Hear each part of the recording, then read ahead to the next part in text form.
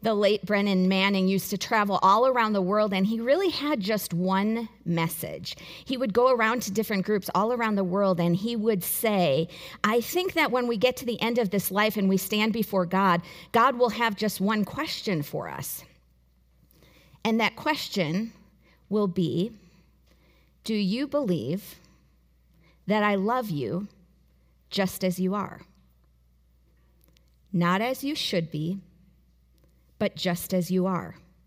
See, most of us will spend our lives either stuck in a pessimism, a self-hatred, a shame, thinking that we are never good enough, or we'll try to escape those exact same things by trying to prove our worth through achievements and moral living and righteousness. But both of these paths block us from receiving God's love, because the grace and mercy and love of God is always flowing, and it's flowing to the undeserving, not to the deserving. It's flowing to those who are willing to admit, I will never be as I should be. And so this love and this grace from God, it must be for me just as I am, right here in the midst of my sin and my shame and my feeble attempts at prayer, just as I am, right in the midst of my self-righteousness and my addictions, right here in the midst of my worst, in the midst of my hidden secrets and my worst moments. See, God sees us just as we are. And his love and grace is available to us right here, right now, just as we are. The scriptures say, but God demonstrates his own love for us in this: while we were still sinners, Christ died for us. All throughout the scriptures, we see this theme of God's mercy. We read about God's loving kindness, his compassion, that he's slow to anger, full of mercy. And the word mercy in the Hebrew scriptures, in Hebrew, is the word rehem. It actually means womb or womb-like. This mercy of God is like a sheltering mercy. It is a protective mercy. In Isaiah 66, we read, as a mother comforts her child, so will I comfort you, says the Lord. And I'd like to share a story with you today of a mother and a daughter. And in this story, I see the mother heart of God, that heart of mercy and grace and love. I captured this story via a recorded Zoom call, and I'd like to play it back for you now. So let's take a look. Hey, Platt Park Church, it's Mother's Day, and I have a couple of really special people that I want to introduce you to, my mom and my sister. So, Mom, tell us who you are, where you are. Well, my name is Rose Rand, and I live in Fountain Hills, Arizona, and I am the proud mother of Pastor Susie and also Debbie. And I want to let you know that everything that you find good in Susie, it came from me. Anything you don't like, I don't know where it came from. That's hilarious. Debbie, where are you? Yes, hi. I am the oldest sibling and very proud to be Susie Grotti's sister. I am in South Jersey right now, Vineland specifically, in my office. And thanks for having us, Susie. Yes, thanks so much for talking to me, you guys. So whenever Mother's Day rolls around, it's a tricky day, right? Lots of emotions on this day for lots of people. But I always look for stories on this day that represent the sort of power and beauty. And this year, since we can't gather in the same way we normally do, I was thinking, like, who could I talk to on Zoom? And I thought, oh my gosh, there's a super cool sort of tribal history story right within my own family that would be cool to share. And Many of you already know I'm one of four. So Debbie is the oldest, and then we have Teresa, myself, and Tom. And when I describe to people my family, sometimes I'll say, I'm third of four, and my oldest sister, Debbie, is 8 years older than me. And we are very similar in lots of ways. Like, if you think I'm a little extroverted, you should meet Debbie, because she's super extroverted. And if I'm like a little bit driven, you should meet my sister Debbie, because she's like super.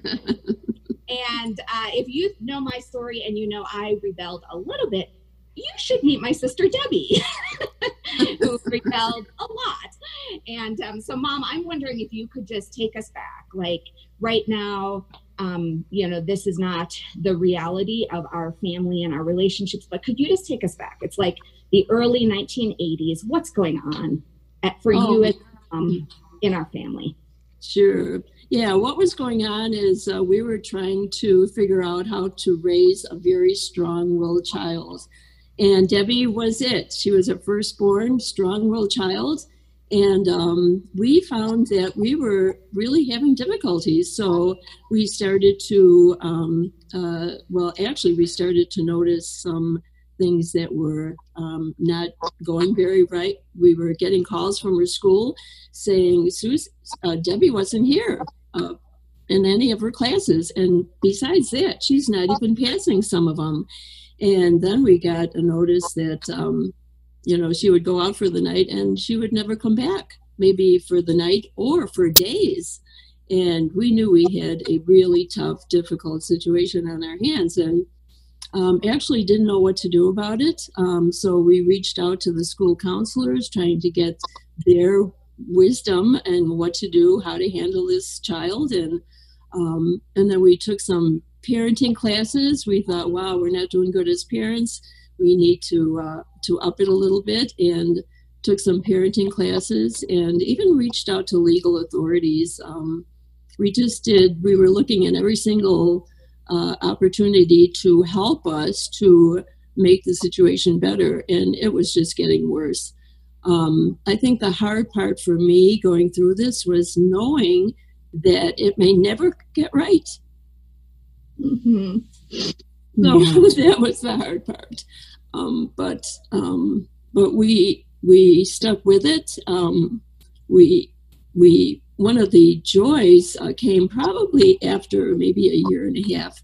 We actually were able to get Debbie into a 6-week treatment program for runaway children, for difficult, for whatever, all the things that were going on. And so we were so excited. We thought, this is the bright spot. This is so great. And because she had to actually willingly sign herself to get in this treatment program.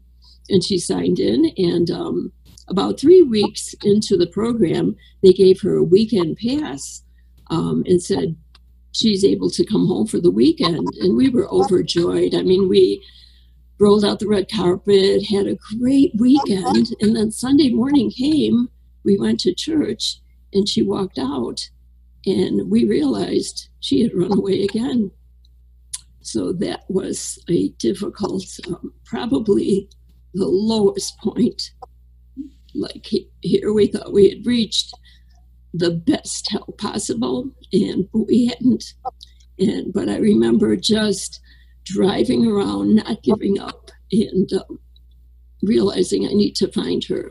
I need to find her. I need to get her back into the program. If we hadn't got her back into the program, she would have lost the 3 weeks and not been able to get back into the program. And so definitely a God's hand on her life at that time. And we got her back into the program, and she finished successfully. When she came out, it was a combination of learning how to parent a strong-willed child. And so we had our work to do, my husband and I, and Debbie had her work to do. And I think jointly we got on the right track together. Woo! Making me cry over here. It is hard to get through that, yeah. Yeah. And I actually remember, though it's kind of a, kind of a foggy memory. I remember that day in church, when we all went to church together and Debbie was like, I got to go to the bathroom. Yes. And she never came back. And Debbie, I know you have your moments of just like experiencing mom in that moment. Can you tell a little bit about your sort of memories of mom from that time? Well, thinking back like to that moment and probably running away at church on Father's Day is probably, one of the saddest and most heartbreaking things that I ever did. Like that pain is, I've done a lot of things and I was very rebellious, but to run away from church at a special family moment, I think that still hurts me today when I think about it. But then I mix that with being a very strong-willed person, and still to this day, I am very strong-willed.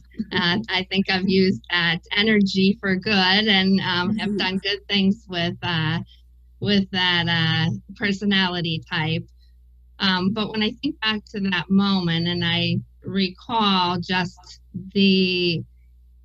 I want to just say horrendous days, weeks, even a few years that I put my family, mom, dad, all three of my younger siblings worrying where I was, and I'm off partying, this friend, that friend, this, parent letting me stay. And I just think of the love, that I felt even at the worst moments, at when I had done the just most despicable, terrible, awful things. And I remember mom saying to me, Debbie, whatever you do, I will always love you.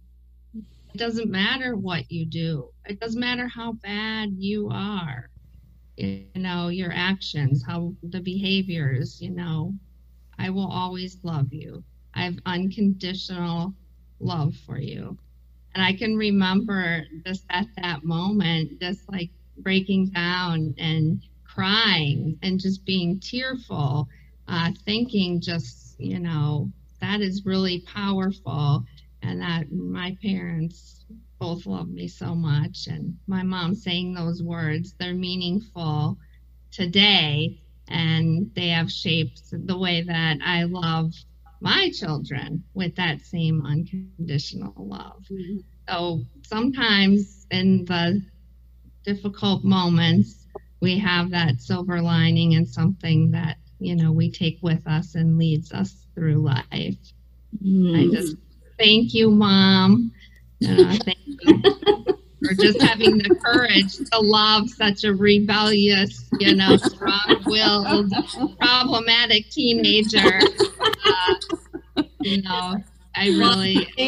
The thing that I always think of too, Debbie, is like today, truly, I say this to people on a regular basis. I'm like, my sister Debbie is like one of the most gracious and forgiving people I know. You truly are. And I always think about that scripture that says, like those who have been forgiven little, love little. But those who have been forgiven much, love much. And I just like see that in your life. I mean, your whole career and leading a company called Total Family Solutions that helps families in the midst of crisis. It's just like, holy cow, right out of that story is born your work and your calling. And it's like, I just thank God for giving me you as a big sister, and God for giving Mom to us as our mom. I think she's the best mom in the world, which is very convenient because she is ours. So, I love you both. Happy Mother's Day. Love you too. Love you too, Deb. Love you, Suze. You're the best. You're the best. Love you. Love you. No matter what you do, I will always love you. To me, that is a picture of the mother heart of God. As a mother comforts her child, so will I comfort you, says God. As Brennan Manning said, Here's the one question Jesus has for you and me. Do you believe that I love you just as you are? Because as long as I think God's love only comes to the deserving, I just continue along in a self-salvation plan where I am proving my worthiness in order to receive love. When it comes to God's love, I don't deserve it. I couldn't ever earn it. It is always and only a free gift of grace. So the only way to experience the love and grace and mercy of God is to throw ourselves utterly and completely on that free gift of mercy and grace. And we do it again and again and again. This is where we find healing and wholeness and strength for the present moment, whatever we face. This is where we find compassion for others. Brennan Manning used to say, my deepest awareness of myself is that I am deeply loved by Jesus Christ, and I have done nothing to earn it or deserve it. When my sister Debbie ran away from church that day, my dad was so mad. He just said, I'm done. I'm going to go take the other 3 kids home, and I'm going to try to salvage the rest of this day. And my mom said, okay. And she got into the car, and she started driving around our suburb of Milwaukee. And that car ride ended up being somewhat of a conversion moment in my mom's relationship with God, because she found herself at a rock bottom. And she found that when the bottom fell out, that beneath it all, God was there. And as Midwest weather would have it, it just started to rain. It was just like a downpour of water from the sky. And my mom is driving around crying out to God all afternoon. And about 30 minutes before they needed to be back at that center, if they weren't back, they would lose their money. Debbie would lose her spot in the program.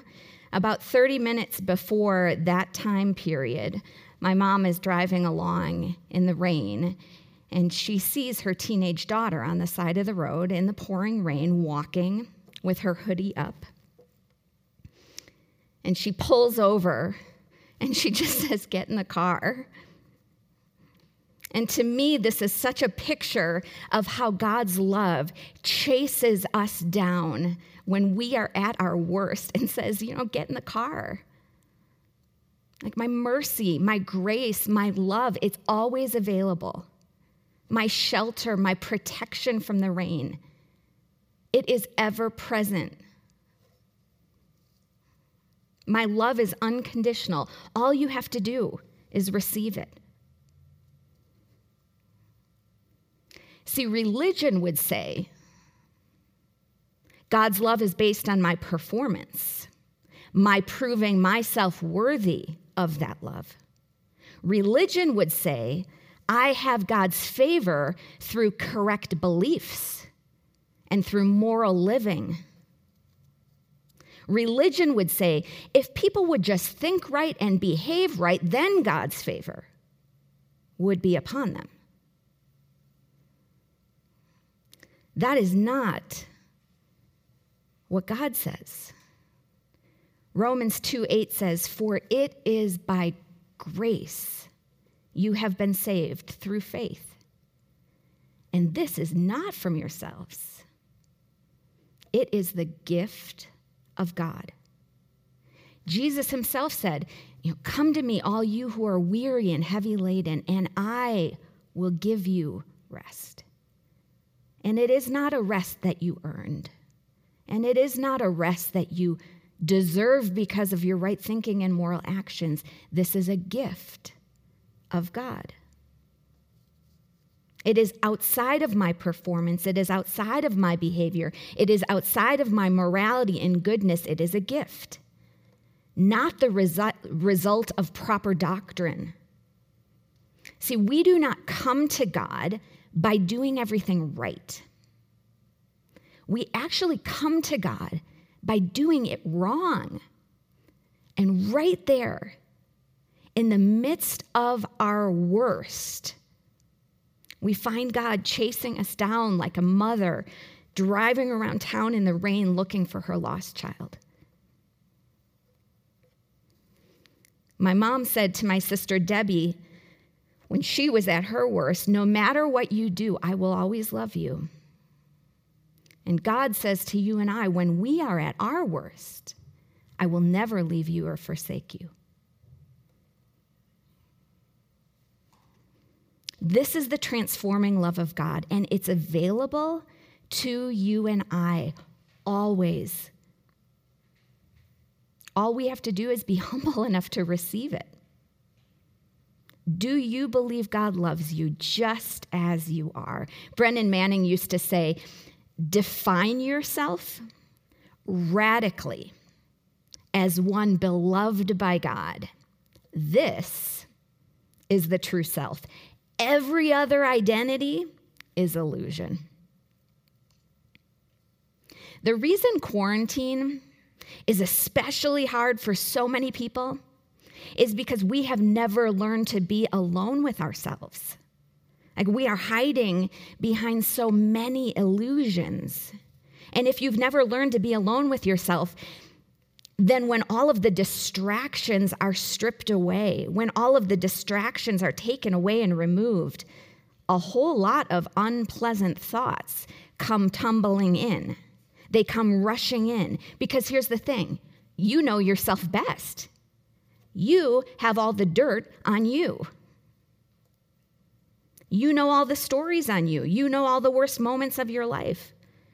And when you get alone with yourself, sometimes it can feel like, I would rather be anywhere else except here with me.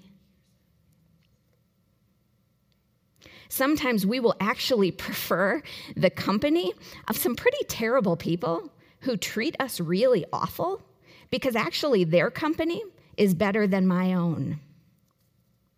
We will prefer the distractions of things that harm us than to be alone with ourselves. That is just how much we hate ourselves.